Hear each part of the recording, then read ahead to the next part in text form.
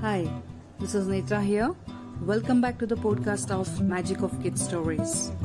Today, I'm narrating the story Peter's Birthday Party. Well, let's begin the story. Peter was very excited. It's my 8th birthday tomorrow. Can I have a birthday party with my friends? He asked his mother.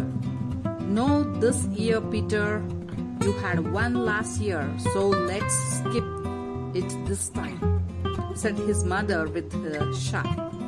Tears rolled down on Peter's cheek and he wept bitterly that night.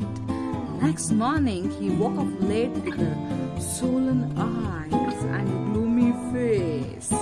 He brushed his teeth and went down for breakfast. Happy birthday, Peter, he heard a loud chorus. Peter looks around and what he saw surprised him. The room was decorated with the colorful balloons and the delicious birthday cake was placed on the dining table along with the variety of snacks.